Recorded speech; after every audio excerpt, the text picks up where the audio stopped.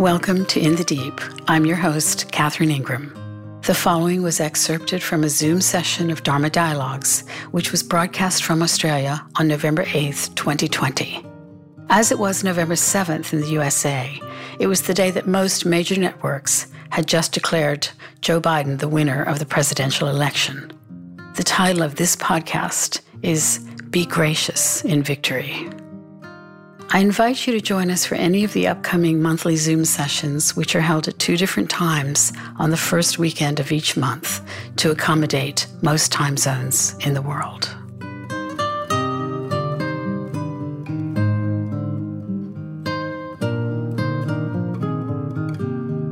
I'm going to read a quote from Einstein. Political passions, aroused everywhere, demand their victims. I think it's important for us at this time to consider graciousness. We don't need any more victims in the world. And I know that the world is in a kind of celebratory mood and a lot of schadenfreude is going around. But I think that for those who voted for civility and for kindness and for righteous behavior and for dignity, then it's the time to show that as well and be gracious, right? Be gracious.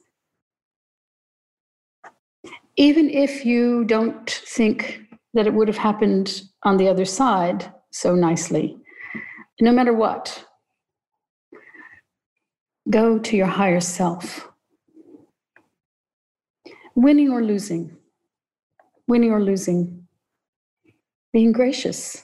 It's pretty simple. And we know what it looks like. We've seen it so many times in history and even in our own time. We've seen it so many times when someone won in an elegant and beautiful way and was kind and fair and gracious. And we've also seen people who lost in that same kind of dignity. So that's where we will lean to always in our own case, no matter what we observe on the world stage. We who love the Dharma, we're often misfits. We step to a different beat. We have higher standards that we live by, and they're hard sometimes. Because the passions, the human passions, the norm, will allow all kinds of revenge and justify it. And you can get lots and lots of people to justify it with you. But living in a Dharma world, you don't get to justify it. So this is a moment for us. This is a moment for us to have a very calm and magnanimous offering to everyone. And there may be people who are quite upset by this whole situation. They may be furious and feel into perhaps their position and their fear in being gracious, right? In being understanding. Hopefully the thing you've voted for is that kind of understanding.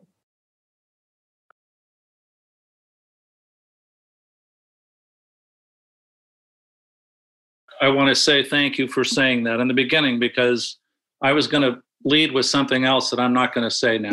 Yeah, that's really appreciate that. Yeah, that's exactly the point, and it was why I brought it up at the top of the hour. Just to set the tone. I would say for any group or any person who's a winner, to show graciousness. But especially if you have a life committed to dharmic ideals, which is always looking for harmony, That's the whole point, is looking for a way to be harmonious. Mm.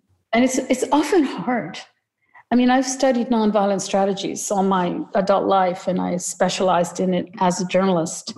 And staying nonviolent in the face of injustice, or in the face of things that you perceive to be horrors and suffering on earth, staying nonviolent in words and deeds is hard.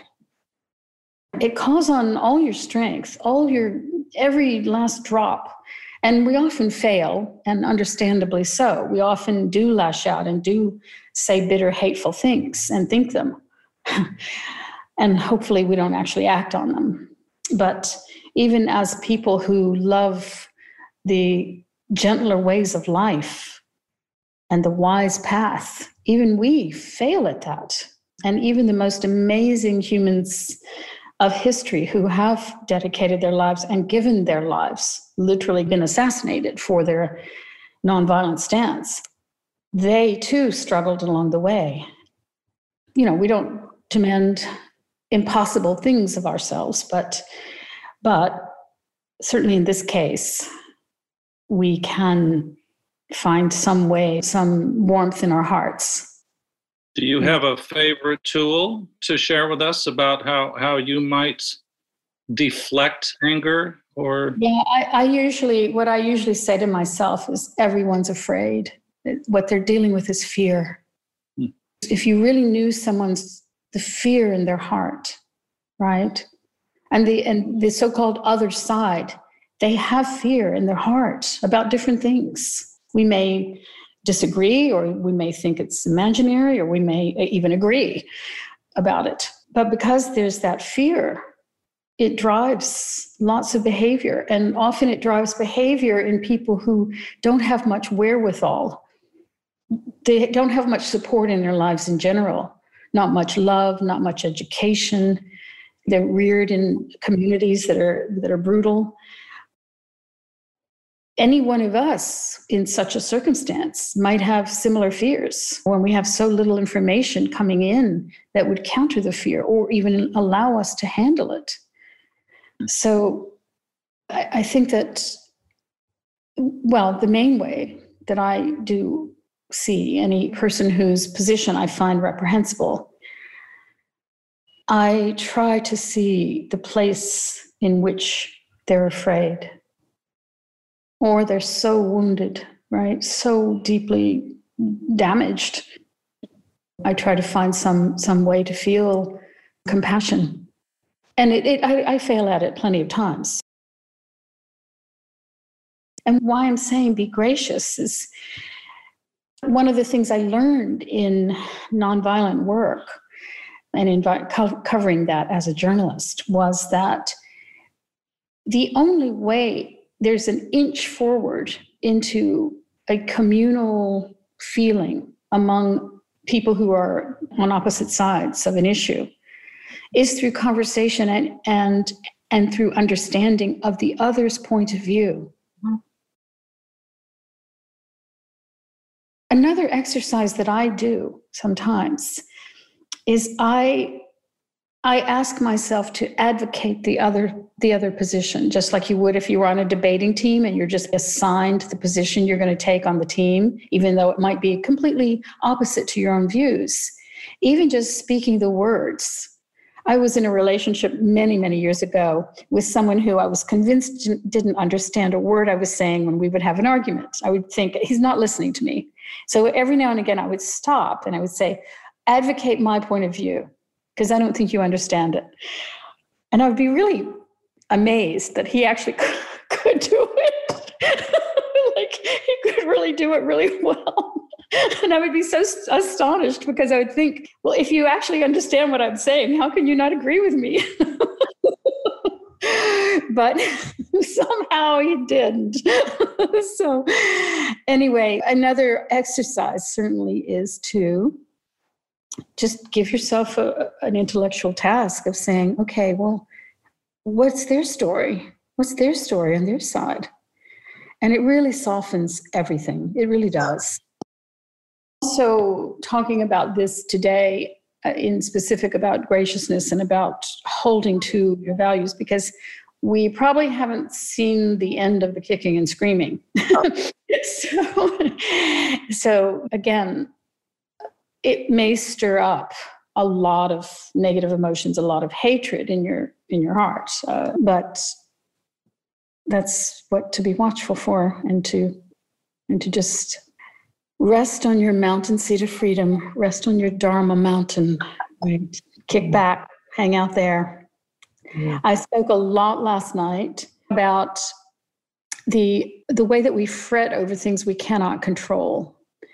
So a lot of what people now might be doing are, a big obsessing about the next steps and the next phase and this and that, and driving themselves crazy, when in fact, this could be a time of relaxation, in a sense of there's nothing much we can do now to affect things. I mean, we can do things in our own personal lives, but in terms of how the big picture is going to play out, unless you're one of the Supreme Court judges or one of the legislators or one of the electors or whatever, your movements on the chessboard are not so huge. You're just going to be living your life as best you can, as kindly as you can, speaking words of non-division.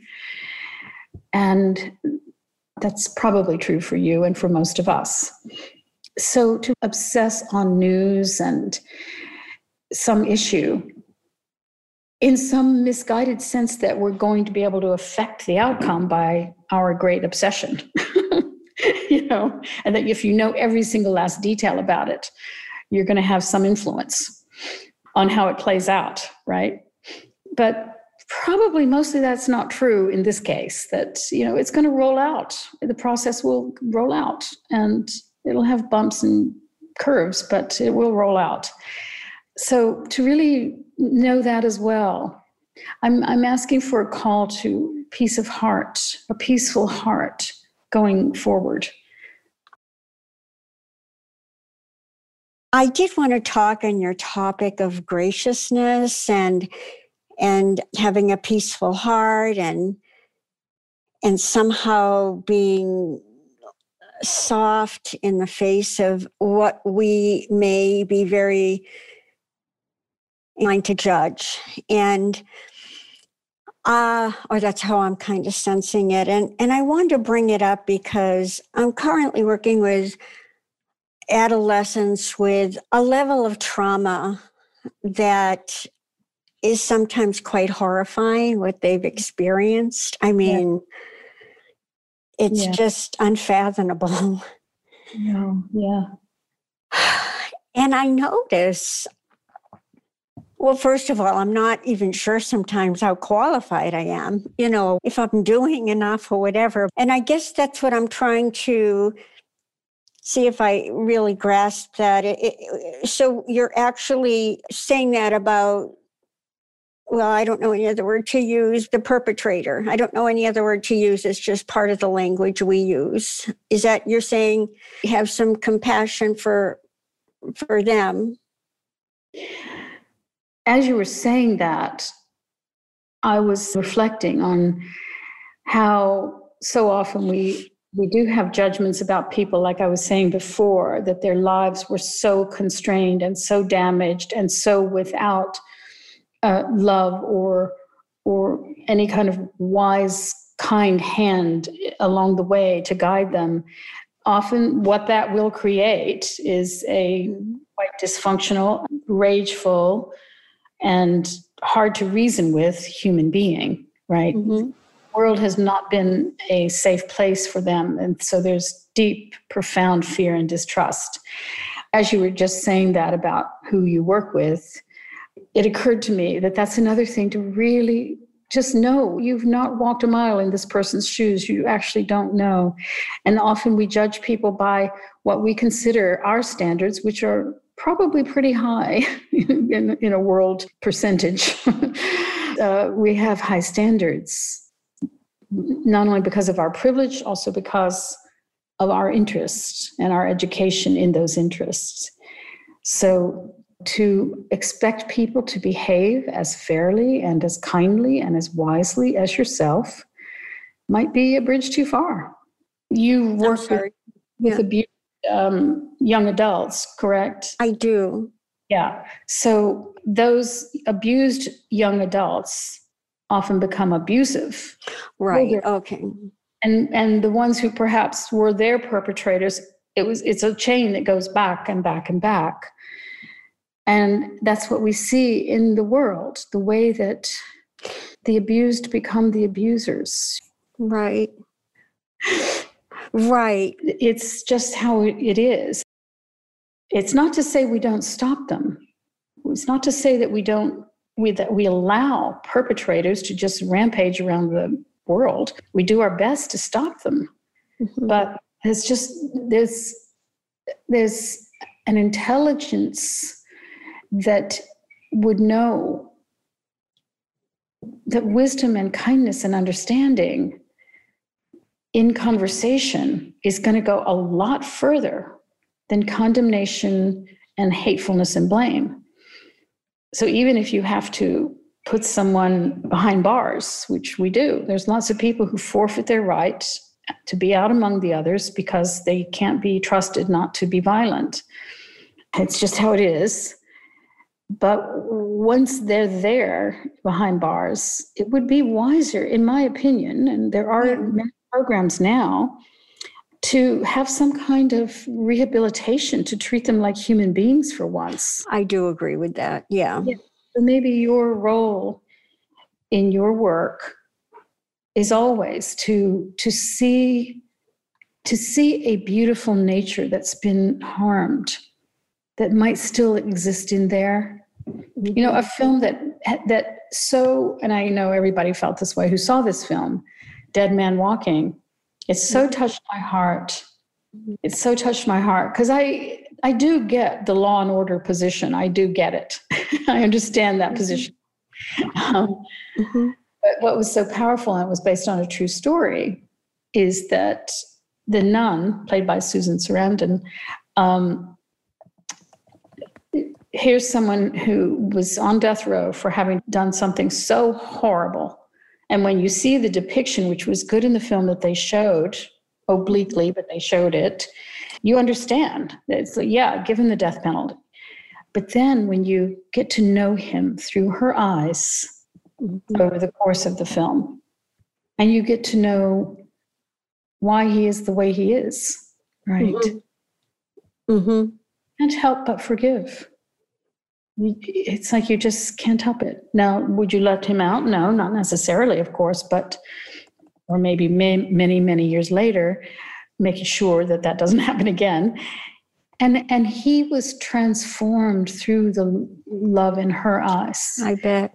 Wow. Yeah. So that's your job, I'd say, is your only job in terms of your qualification is that you do your best to see through eyes of understanding and see whatever sparks of light is there in that person. Call it out. You be the lure for that person to rise to their best place, and you'll both feel great in that circumstance. I went to see my father in San Francisco, and he snuck out of his senior living to see me, and that was great. And he's 89 with Alzheimer's, and I had kind of a wild childhood with him. And, he was sort of violent and maybe an alcoholic, I don't know. But I've done a lot of work to accept him for who he is and have boundaries and take care of myself. And I'm so grateful for that because, here he is, 89, and he moved into memory care. Mm-hmm. And he moved in, on the 4th. Anyway, with the COVID restrictions, no one can visit him, and he can't get out. So he's very upset. He vacillates between sort of, I think being in his right mind is when he's very upset and feels like he's in prison. And the times when he's accepting of it and that's the Lexapro, or whatever. I don't know, but it's very difficult to imagine. How often is he in the resistance? Like, how often is he in his so-called right mind? I don't know, but, I try and call every day, and, his wife lives in the independent living part of the building, and she can't visit. So it's just very extreme. And, it's not anything, of course, he would have wanted. But I have gratitude that, I have a good relationship with him after all the work I've done. And then he was able to withstand me having boundaries and stuff with him throughout my years. But it's sad. But I think that, of course, he's safer. Like last week, he was roaming around San Francisco, got lost and fell, and some stranger helped him get back to the building. But you wonder. Well, it's as you're saying, it's safer. There's not a great alternative to what it is there? No. And we're in the time of COVID, so there's going to be those restrictions. So it's just another component of existence that's hard. Yeah. It's hard, and it's not as hard as it would be otherwise. It's better than the alternative. Yes. Well, I wanted to report that we... Yes, we talked about it weeks and weeks ago. Yeah. And, and maybe he'll adjust a little bit. Maybe he'll make some friends that are also in there. They can see each other inside the building. Yeah. Okay, so he may have some comrades as he goes, and it might get better. I think the point of relaxation for you is to simply know it's the best choice. It's the compassionate choice. Yeah. He's being cared for. It's not easy to care for people who are going into dementia. It's super hard. Yeah. And, I'm talking with his wife today, sort of her relief of getting on with her life in a different way. I totally understand. Yes, of course. Yeah. And also probably no spring chicken. So there's certain things about taking care of someone with dementia that you just physically don't have the firepower for. So, yeah. Yeah. But I hear you, and I can feel, as a daughter, I can certainly feel into your sorrow. He was probably very proud of you. He would know, as your father, that he had an independent daughter, very independent character, who no doubt he was very proud of. Maybe some resistance to at times, but overall knows who you are, or at least he used to. And probably knows the love that's there when he hears your voice. So, yes, I'm sort of embarrassed to change the tone here to go back to the election because you went so deeply. And so we don't need to go there. I just was curious about this notion of clinging, of, what your comments are, the Dharmic principle of clinging. And, if you can just sort of talk about that, maybe it could help me a little and maybe some others. I don't know. Yeah.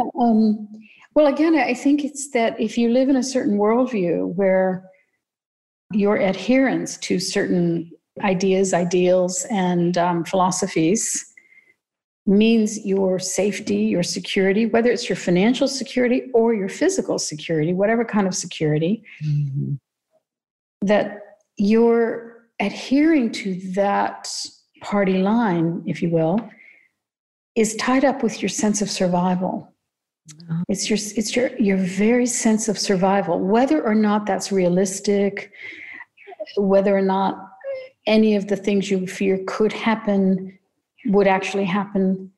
But because the feeling of the threat to survival is so hard, it kind of bypasses the rational mind. It goes into like the limbic system. and it becomes a very deeply emotional response. So the clinging is almost a clinging for life itself, for like, that if that doesn't come through for me, I and my family will be finished. And there's a quote that I'm not going to get it all right, but it's something like how difficult it is for a person to see the truth when his income is dependent on denying it. But you could fill in the blank, that seeing the truth, if it means a disadvantage to you, makes it a little harder to see. People have a capacity to not see things that are right in front of their eyes. It takes kind of a brave heart, in fact, to stand up and say, oh my gosh, though this is going to cost me.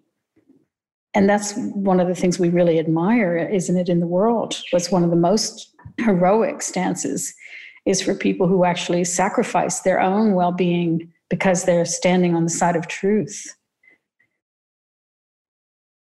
Thank you. That's very helpful.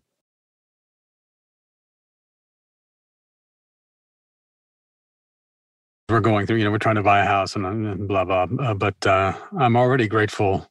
As much as I didn't want to leave LA, I'm grateful to be here. I mean, the pace of life is definitely slower, and I really, a lot of procedures for retreat keep coming back to me, stuff we do on retreat.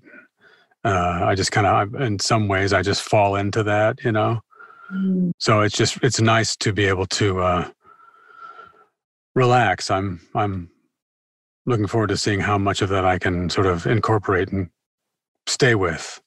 Yes. And how that informs one's work and one's contact with the world.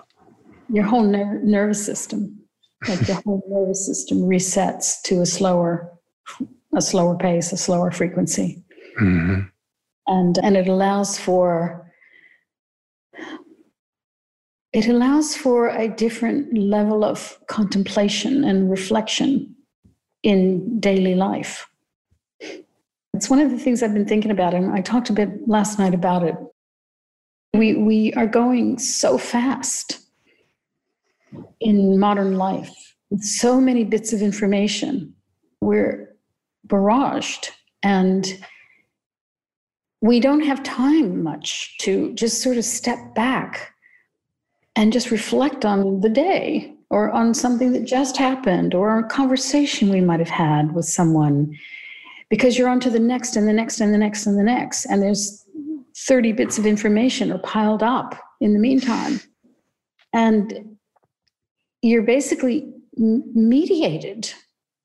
A lot of us are just in media, on screens and in, like I say, and various bits of information, such that, when we have gone to the retreats over the many years, as you and I have done, and why they're so powerful for us is that suddenly you're plunked into a circumstance where it's continual contemplation and reflection, and it's so rejuvenating to your soul, to your, like I say, to your nervous system, to your mind, to your feelings of warmth, to your feelings of generosity, to your feelings of forgiveness. You just get washed inside.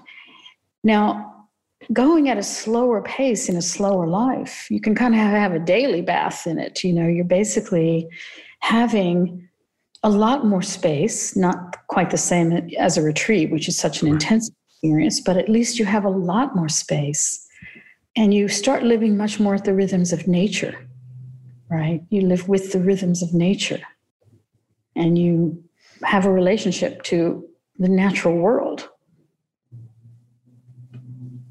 Even if you're living in a suburban place, you still might be just walking around your neighborhood at dusk or in the night or in the morning or whatever, and you start to get to know certain of the sounds and the certain types of the birds that are out at that hour, and all those kinds of things become so rich, right? So rich that if you imagine stepping back into a faster paced life that you might have known, or that some people imagine that they would want, where it's just racing from one thing to the other, all you feel is exhaustion inside and a kind of mental craziness. So I think people can live in a normal pace like that anywhere, even in New York City, because one time I did live in New York City on the Upper West Side, and I was living right next to Central Park. And I was in that park. I mean, anytime I went anywhere, I tended to walk. So I was always walking while I was living in New York City. And I would often walk through the park to get to where I was going. And I felt very relaxed living there. I felt really relaxed. It's a choice, Mm-hmm. And I think people can also live a very crazy, almost big city life in the suburbs because they're just constantly filling their calendars and constantly filling their minds every second with stuff. So it's really wonderful. And you're in a circumstance that will be much more conducive to a different pace. Right. Yeah. Well, when you're not in view, because you're right, I recognize. I mean, it's 90% or more mental. It's you choosing. Oh, I got to do that. Oh, I got to do that. I got to get that done. It's you choosing these things that you have to get done. Yes. But when you're not sort of feeling yourself in the crosshairs, and when you're just not around that and other people who are doing that all the time, it's a lot easier to decouple. Right. Yeah, absolutely. Yes, because we're so affected by our peer group, just the pace around us. We're very affected by that. And there can be a sense of like slipping behind if you're not keeping up. And I think it's why many of us have so loved going to slower cultures where everybody's just going slow. It's like Leonard always said he liked to go slow. He's got a whole song called Slow. He likes going slow. He'd say he has one part of the lines is, you want to get there soon. I want to get there last. Yeah. Fast and slow can be chosen. I was thinking, all the things that we often talk about, global warming, the pandemic, certainly political unrest, financial uncertainty, 5 years ago or 10 years ago, any one of those would have been a lot. Yes. And it seems like and I'll speak using we, but it's also mostly me that, I'm aware that I have all these things on my plate, and yet sometimes they are overwhelming. But I'm amazed that, I haven't gotten too stressed out. I mean, I worry and I get stressed, but like I said, any one of those a few years ago would have been overwhelming. And now there's 4 or 5 or 6 major things going on. And I'm just not sure if there's there's a downside to it, but like, is it stress just, we're always under stress, or we're under more stress, or are we just better at dealing with it? I think is what I'm wondering. And part of me says, well, I'm better at dealing with it because I acknowledge that I have it, and yet I still get up in the morning and I can function fairly well, and I don't get too crabby. And so, yeah, I was just thinking about all these things that are going on in the world at the moment, and my place in them and part of them. And fortunately, I have respite with your Zoom calls and with a few friends, and I have kind of my routine. It keeps me, I think, on base. When things are really bad in March and everything was essentially closed, and this sounds trivial, but the one thing that was really upsetting was that I couldn't get a mocha in the morning. I knew you were going to say that. So I make my own, which was okay, but the mocha is more than the drink. It's a little bit of socialization and just caffeine. It's on my way to work. And then I thought about it. Boy, what a first world problem not to be able to get a coffee in the morning. But I think I just realized that having some routine is okay, and I was missing my routine. So. Yeah, fair enough, too. I mean, when, you're also deprived of so many other types of things that would have been calming and warming to the heart, like being with other humans and having dinners and all the things that we do, then even those tiny things become even more important. Yeah, it is astonishing. I did speak also last night about how adaptive we are and how it's sort of like, it is just one crisis after the next, pretty much. And yet we keep sort of adjusting. Like at the start of the pandemic, we were all having crazy dreams, and it all seemed like this alien world that we're living in, like apocalyptic movies and people having to wear masks to go outside, and you couldn't get near another human being and all of that. And then we just got used to it and thought, okay, that's how it is now. And, it's still hard. It is. And I shouldn't be talking because now here we're very unlocked, but I'm quite careful. And obviously much of the world is having to be hyper aware about how to live that way. But I have observed that people they're doing it. And yes, and we do have all these other problems in the world, but I keep seeing this from a historical point of view, which is, this is what we got handed in our time. In other times, there were many, many times of history that were super hard. I mean, we don't have to go back far to get to World War II, which was really hard. That was really hard for a lot of people. But you go back to times of plague or just ordinary life where people died all around you from infections. Someone got a tooth infection. Someone you love got a tooth infection and died. So much loss and change and uncertainty that was part of human existence all along. We have been assuming that we had a pretty clear run for, longevity. And no, maybe not. So it's just different, but it's what we've got. It's the nature of our time. And it really makes those little joys, the cup of mocha, a conversation with a friend, something you read that lights your mind and makes you feel like you're soaring, that's become very precious.